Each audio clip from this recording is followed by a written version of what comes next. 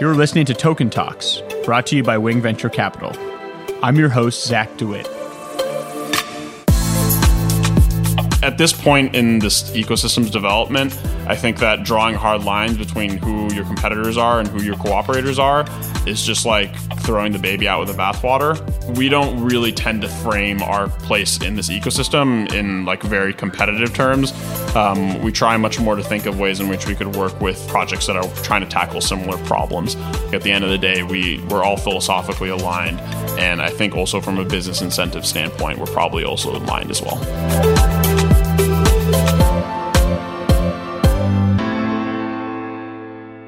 Today, we are joined by Nadav Hollander, the CEO and founder of Dharma. Dharma is a permissionless generic protocol for issuing, underwriting, and administering debt agreements as tradable cryptographic tokens.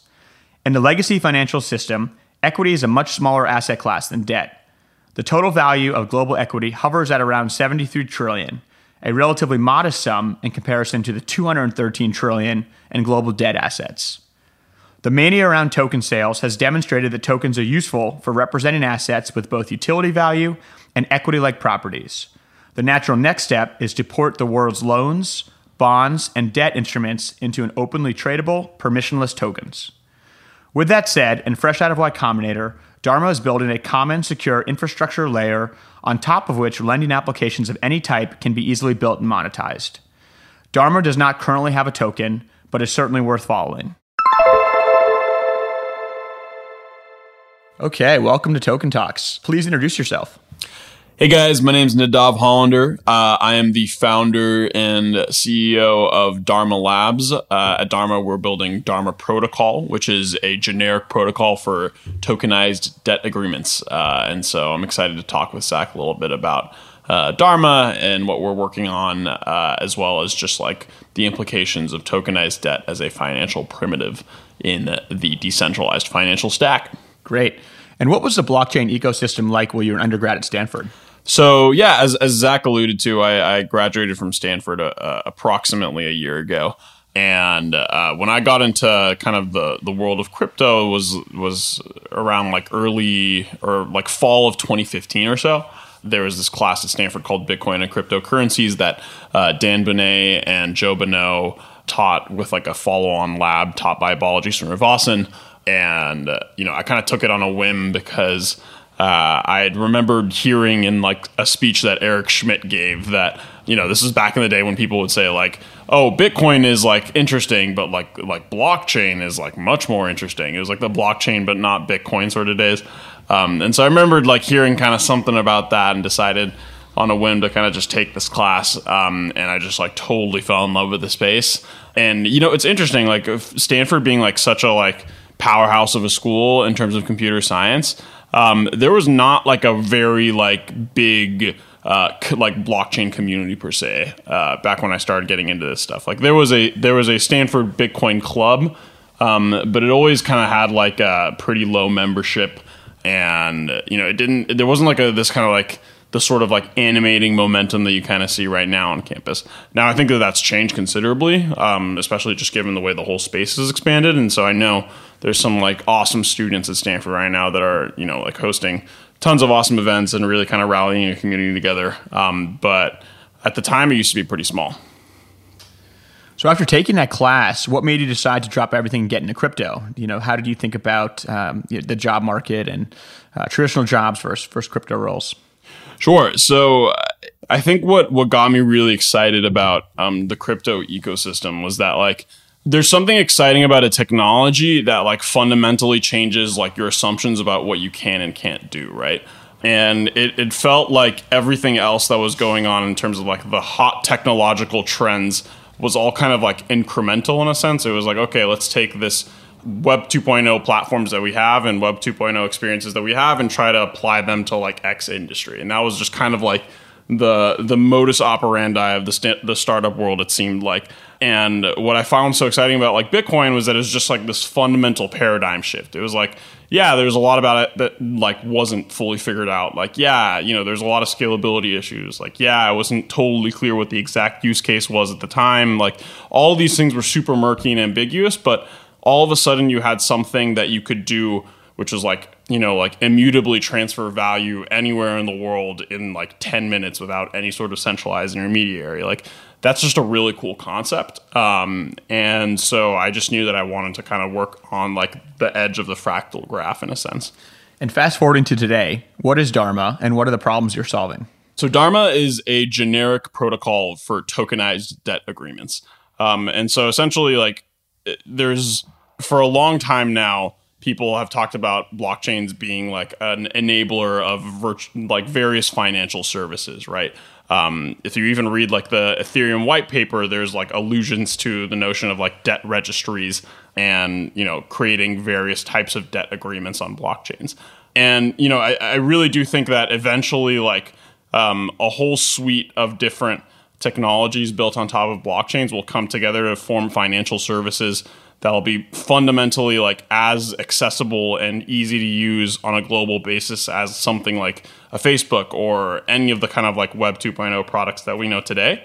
But right now we're kind of in the phase of just building like the low level kind of technologies and protocols and building blocks to actually enable that. And one of those building blocks is essentially just like credit and just generally like having a way of representing debts on blockchains in a way such that like a debt agreement can be entirely administered without there having to be any sort of intermediary between a debtor and a creditor. And so essentially that's kind of the problem that we're solving is we're trying to build the kind of universal framework for issuing any sort of debt agreement on a blockchain using a smart contract. And if you'd like, I can kind of dive into more of the specifics of, like why does a blockchain make sense for this problem specifically? Yeah, that'd be great. Okay. Essentially, there's kind of two. I'd kind of class the benefits of using a blockchain to administer a debt agreement. I'd class the benefits of it into kind of two large categories. One is essentially tokenization. This isn't really a benefit that, at least on the first order, accrues to the borrower. It's actually much more beneficial to the creditor. And that's that essentially anytime you engage in a debt agreement in Dharma protocol, you're basically like minting a non-fungible token that represents that loan. And so if I were to say, lend like 100 Ether to Zach right now using Dharma, then like a token representing my ownership in that loan would be created that's, just as tradable or upgradable or programmable as any other sort of digital token that we see in the crypto ecosystem today. And so the benefit there is that all of a sudden secondary market liquidity around different types of debt contracts becomes like much, much easier to service, right? Because you kind of get all the sorts of efficiencies that you see with like, ERC20 tokens and the whole just robust ecosystem of exchanges and wallets and applications that have cropped up around them. Suddenly you get that to apply that to essentially debt capital markets. And so I think that represents like an order of magnitude kind of increase in efficiency in the way that those debt capital markets can operate. Now, the second kind of class of benefits, I'd say, would be essentially this idea of having a common programmatic interface for interacting with debts on a blockchain. And so what does that mean?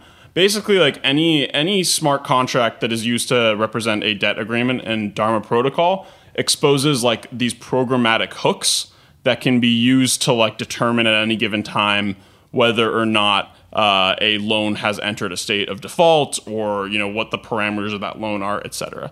And the reason why it's important to have this kind of common interface is because it makes it a lot easier to kind of layer functionality on top of debt agreements in like a generic manner. And so that functionality could be something like a collateralization contract. So I can essentially lend money to Zach and have Zach put up a certain number of tokens as collateral in a collateral contract. And that collateral contract will kind of talk to these programmatic hooks exposed by the Dharma debt agreement and release the collateral if Zach doesn't pay me back, right? Or you can extend this even further. You can create insurance contracts on top of Dharma debt agreements in which essentially like somebody can underwrite an insurance agreement that will trustlessly pay me out if the debt agreement that I've invested in has defaulted, and so on and so forth. And so the idea here is that like you can kind of think of it as like there's a lot of Lego pieces that are going to come together in order to form like the decentralized financial stack. And they all kind of need to talk to each other in like a standardized manner. And so what we're trying to do is kind of fill that hole, but for the world of debt agreements on chain. Yeah, so maybe you can elaborate on that. There's a lot of pieces here. So you could talk about how Dharma fits into the ecosystem. You have building on top of ZeroRx. You have Ethereum blockchain. You have application layers, which will be built on top of Dharma. How does Dharma connect all the pieces? Right. And so I think like there's a couple ways of thinking about this. So first of all, like there's a lot of people who are working on interesting kind of financial primitives that will eventually come together to kind of form the backbone of various financial services. And so to give some examples, first of all, there's the ZeroX ecosystem has been very interesting. ZeroX is building a protocol for kind of trustless swapping of different assets. There's DYDX, which is working on essentially a protocol for creating various types of derivatives. There's Set Protocol, which is working on creating essentially baskets of tokens. And I can go on because there's a whole class of these. And I think that the kind of the tip of the spear for these primitives is going to be the world of decentralized exchange. Because essentially that's kind of the main place right now where you see like a burning need for these technologies where it's like, okay, we have proven out already that consumers like decentralized exchanges, that there is a need for this out in the market, that there's kind of like this like substantial growth that's happening there. But there's so many like financial services that revolve around exchanges in general, like for instance, margin trading or of the various suites of like derivatives and options and what have you, that don't have their analogs yet in a decentralized context. And so I think like the tip of the spear for all of these sort of financial primitives and the way they'll initially first come together will be around the world of decentralized exchanges. But I think that as time goes on and as it becomes more and more palatable to consumers to take on credit or any sort of like financial service in the context of a blockchain, you'll kind of start to see these different services, in various like combinations, forming the backbone of things like trustless savings accounts and kind of like collective credit schemes and all sorts of more clever financial services that we probably don't even have analogs for in the traditional world right now. In your blogs, you talk a lot about the various types of non-blockchain debt instruments. So muni bonds, receivables, factoring, sovereign bonds. You also talk about Dharma being a generic protocol. Does that mean that ultimately down the road, Dharma will be able to support all different types of debt instruments? So that's a hope, right? I mean, essentially, like the way we've tried to design it is that, like, so okay, I think there's an analogy here to be made to the approach that Ethereum took to essentially building a blockchain, where if you look at kind of the many blockchains that came between Bitcoin and Ethereum. A lot of people essentially recognize that, hey, blockchains are good for doing a lot of interesting stuff. So why don't we make a blockchain that has, a ability to issue crowd sales, or a blockchain that has a prediction market baked into it, or a blockchain that has a DNS system baked into it, or whatever. And what was interesting about what Ethereum did is that they said, okay, we're going to actually create a platform instead, and we're going to create a Turing-complete scripting language, and we're going to make it easy for people to essentially layer whatever functionality they want on top of that blockchain. And I think this is a similar approach to what we're trying to do with debt right now, right? Where a lot of people have recognized that, like, okay, there is going to be some standard for creating debt agreements on blockchains. So, let's create the protocol for microlending, or let's create the protocol for margin lending, or let's create the protocol for, like corporate debt issuance or what have you. And I think that, like, especially with something like a token standard or a standard for like representing value, it's like really important that you get all players at the table coalesced around the same standard. Because, if we skip out like 5 years to the future or something like that, like all of the world's tokenized debts are going to get traded on the same dexes and the same exchanges, are going to be stored in the same wallets, are going to, like interact with the same insurance contracts, with the same collateralization contracts, etc. And so it's really important to kind of have a generic standard that's all encompassing. And so to sum it up, kind of, we're trying to take the Ethereum approach and build a platform for debt issuance as opposed to a kind of proprietary stack for individual types of debt. It's certainly a very powerful and robust approach. What are some types of applications you envision being built on top of the Dharma protocol? So yeah, I think there's I can give you kind of the short-term answer and the long-term answer, right? Perfect. So the short-term answer is like I imagine most of the applications will generally hover around like speculative use cases, right? Because that's realistically speaking, that's where most value is being generated right now in the crypto ecosystem. And so that looks like things like, basic margin debt agreements or, like borrowing for shorting purposes. And so I think a lot of like kind of like the early use cases will be very, very crypto native. Like I want to tap into the value of my crypto kitty. And so I'm going to put it up for collateral in a trustless contract and crowdfund a bunch of ether in order to essentially have some sort of liquid cash from there. So it's literally kind of like the equivalent of refinancing your house, only your house is a androgynous digital cat. So yeah, I think a lot of the early use cases are a lot kind of more esoteric and just related to just the kind of crypto, like just solving like small problems in the crypto ecosystem right now.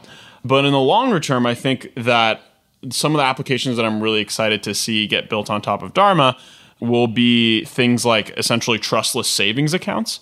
And so you can essentially construct a pretty interesting scheme where you have a savings account that is entirely administered by a smart contract, and that automatically invests in debt agreements of a certain risk profile on your behalf. And these are things that are like for many reasons probably not that feasible right now, but I don't think we're very far from the world in which that's actually possible.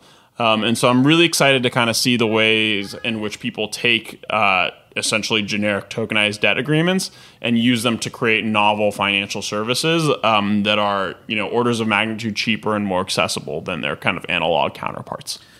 Yeah, reading through your white paper, you've obviously put a lot of thought into all the components of the Dharma protocol. Maybe this would be a good opportunity just to walk me through a very simple sample transaction on Dharma.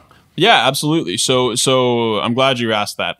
So there's a couple players that are worth kind of like highlighting before we kind of go into that. So there's in Dharma protocol, there's this notion of what are called underwriters and relayers.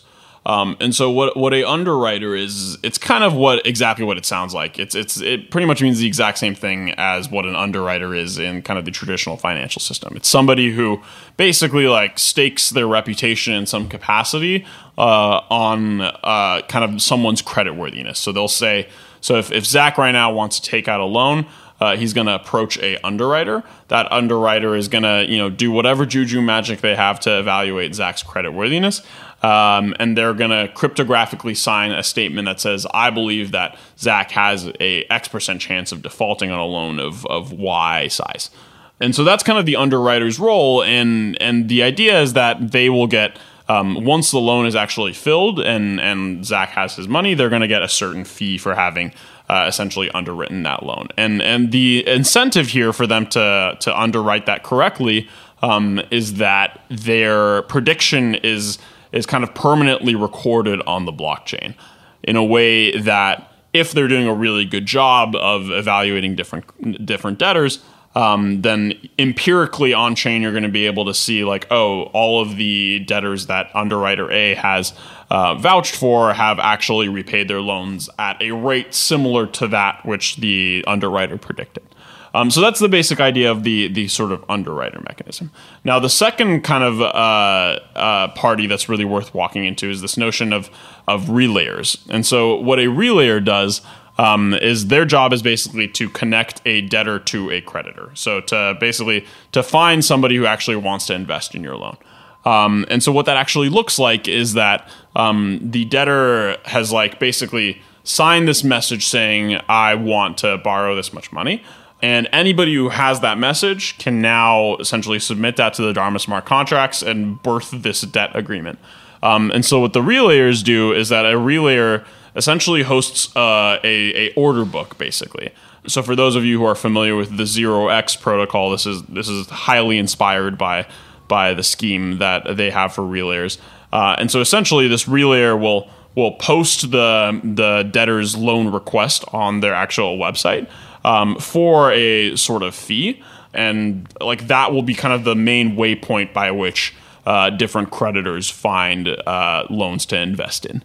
And so all of this kind of comes together to essentially have a debtor generate some sort of loan request. That loan request gets underwritten by some sort of underwriter, and then essentially that gets posted onto a relayer's order book where a creditor eventually invests in it. And I know we've talked about this, but how does Dharma make money in all this? So right now we don't really have any sort of explicit value capture model. And I think that our philosophy here is to basically, we think that what we're building is kind of inevitably going to exist in this ecosystem and will inevitably be some sort of like crucial piece of infrastructure and is going to generate a lot of value. And at some point in the stack, whether that's like at the protocol layer or at some higher application layer, we hope to eventually capture value in some capacity. And we have a lot of ideas as to how we want to do that. But I think the approach that we've taken right now is to kind of say, okay, we don't know exactly what the best way is for us to capture value. We don't know whether a token makes sense. We don't know whether being some sort of value-added service provider or some sort of kind of consulting entity is the best approach. It's not really clear, right? But we'd rather just kind of build something of value right now, build a community around it, and then at some point in the future, find the point in the stack in which we want to capture value. So who are some of your competitors here? Certainly there's companies that are doing crypto loans. Are there other companies that are trying to create a debt protocol? How do you think about your competitive set? So it's kind of a interesting thing for us to navigate, right? Because on one hand, there's definitely a set of projects that in some way, shape, or form are like tackling the same problem that we're tackling, which is, there are products that are building fiat collateralized crypto loans. So these are things like Salt Lending or BlockFi. There are protocols that are trying to essentially tackle the issue of margin lending, like, for instance, Lendroid. There are, products that are just generally trying to do some sort of like, user-friendly on-chain collateralized loans, things like ETHLend. And so, like on one hand, I could look at all of those and say, like, those are our competitors. Like, we're trying to outpace them. We're trying to like build a better product and infrastructure than them. But also, like, all of those companies could potentially be our customers, right? They could potentially be people who build on top of Dharma protocol. In fact, that's probably a lot more in our interest to have them build on top of Dharma if we want Dharma to kind of be this like all-encompassing canonical interface for different debt agreements. It's like at this point in this ecosystem's development, I think that drawing hard lines between who your competitors are and who your cooperators are is just like throwing the baby out with the bathwater. And so we don't really tend to frame our place in this ecosystem in like very competitive terms. We try much more to think of ways in which we could work with projects that are trying to tackle similar problems as we are, because I think at the end of the day, we're all philosophically aligned. And I think also from a business incentive standpoint, we're probably also aligned as well. So fast forward to 2025. What is different about the debt markets than today? So, okay, that's a fun question. Oh, man.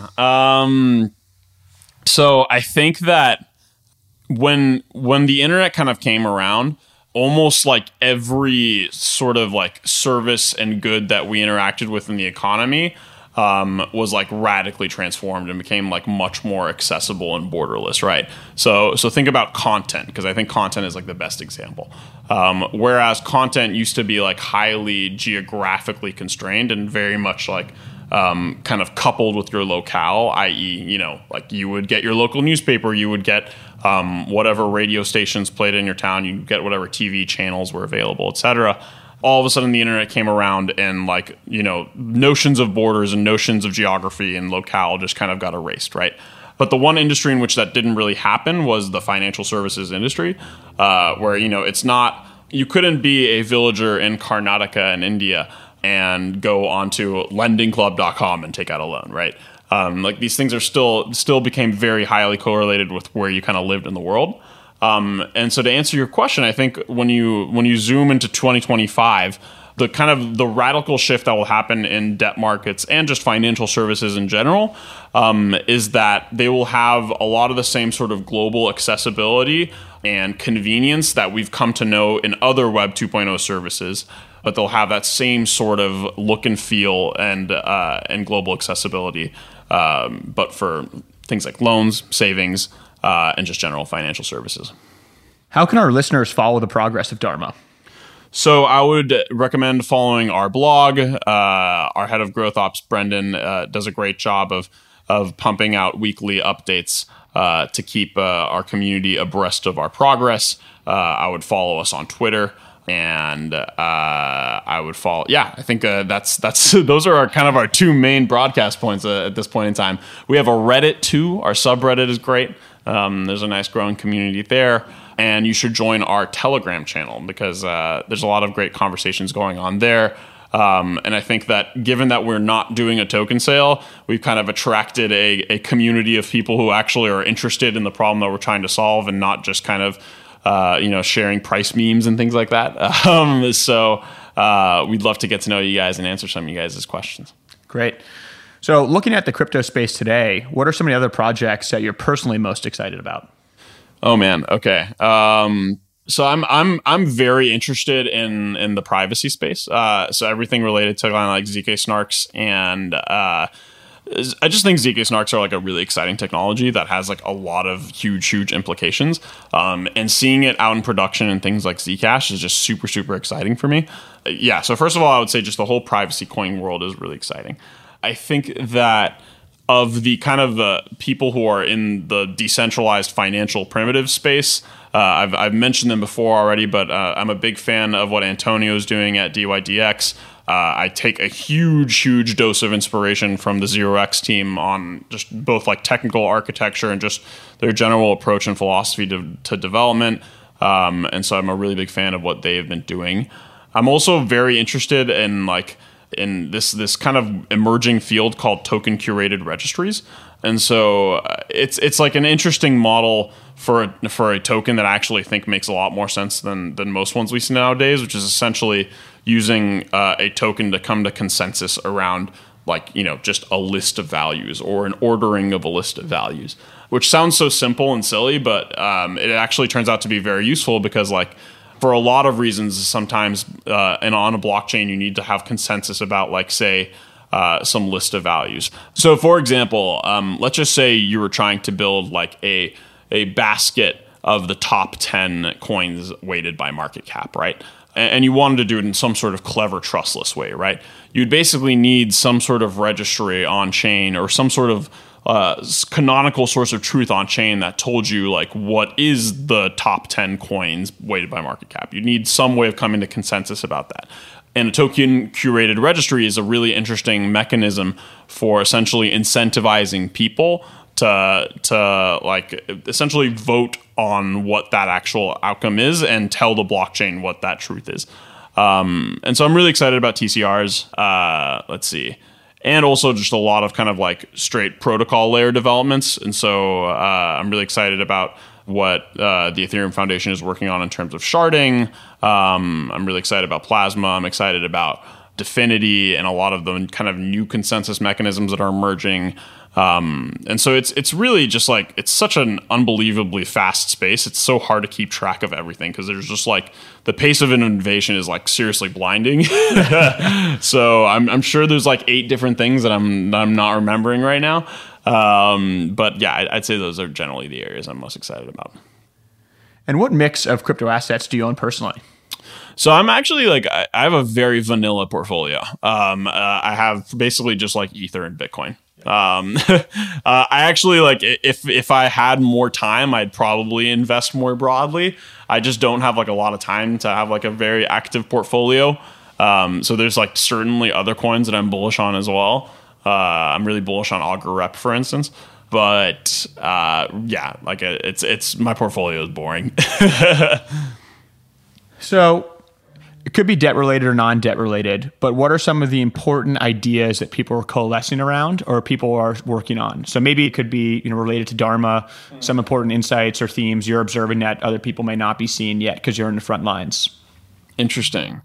So I think that people, I don't know how obvious it is from the outside how much institutional interest there is in this field right now. Like there is seriously kind of this tidal wave of money that like wants to get into the crypto space, and just like fundamentally just doesn't have the logistical ability to do so, both from a regulatory standpoint and from like literally like a custody standpoint. And so it's like fascinating that we've kind of crossed this chasm now where like we have had many meetings with institutional investors that you would recognize their names and you would know who they are, and they are very literate in things like what a decentralized exchange is. Like they know what this stuff is now, which is crazy to like I would never imagine saying that sentence like a year ago.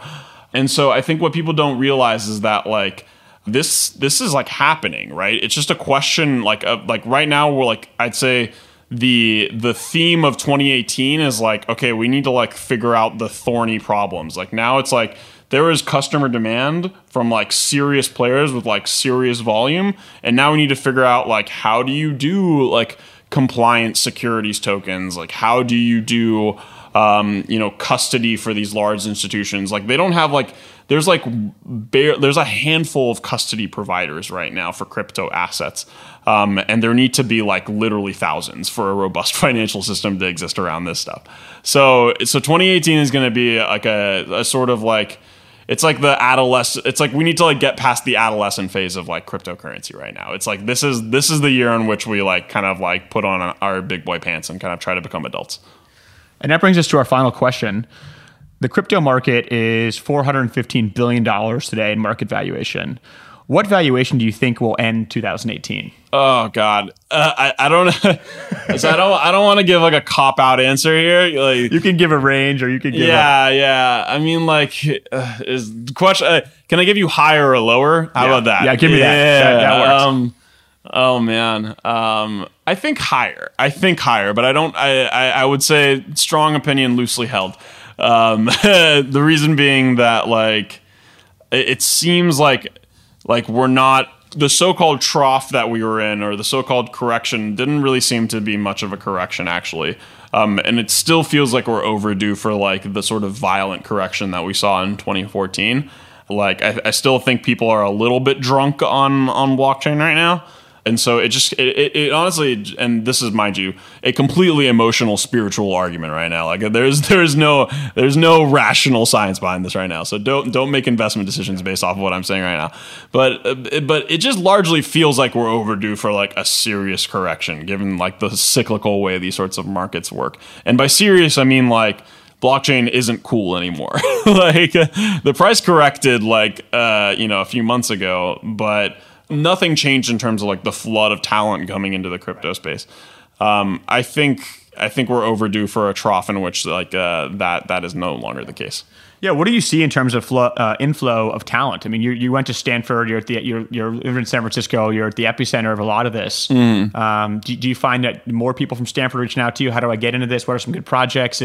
Do you have people leaving Facebook and Airbnb and Uber to do this? What do you see? Yeah, I mean, it's wild. Demand? It's wild. It's absolutely wild. I mean, like in both the technical sphere and also just like in the operational and kind of more product sphere.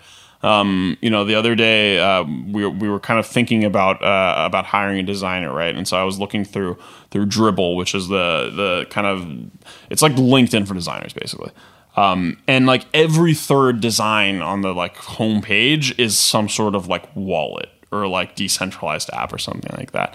And so it feels like just like everybody kind of sees the writing on the walls and is like, okay, like this is the next wave. Like this is what we need to get into. And so there's like really like an incredible influx of talent coming in.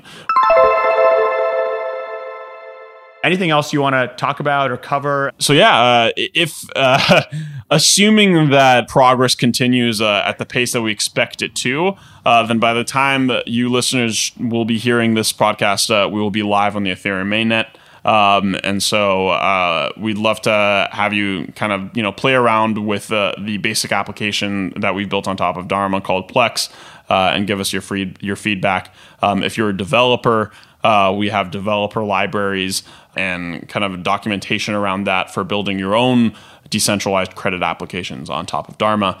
And we have lots of cool ideas for things that we'd like to see be built. And so if you're interested in any and all of the above, head to our website, join our Telegram, reach out to us there, and we'd love to kind of help you through the process of building something on top of Dharma or playing with Plex or whatever.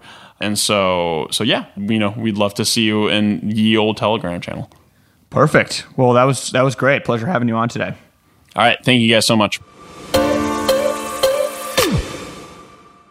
The key takeaways from today's episodes are: 1, the non-blockchain debt market is massive with over $200 trillion of global debt assets. 2, we're in the infrastructure build-out stage of a new asset class, and the standard protocols that will be adopted by many are being constructed today, with Dharma leading the way in defining a debt protocol. 3, Dharma is not an end-user lending application, but rather a suite of smart contracts, standards, and protocols that make it easy for anyone in the world to build and monetize diverse lending applications that leverage tokenized debt agreements. And 4, Dharma does not believe that a native token adds value to the Dharma network today. And given the constraints the team faces at this stage in its life cycle, they've concluded that a token sale today would do more harm than good to the Dharma community. Instead, the team has focused their time and energy to nurture a builder-driven community. However, they are not ruling out a native token sale in the future.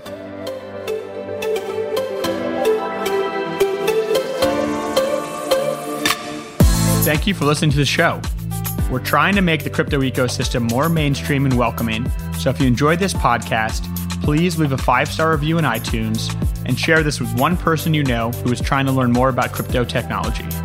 You can reach me on Twitter @ZacharyDeWitt or email me at zach@wing.vc.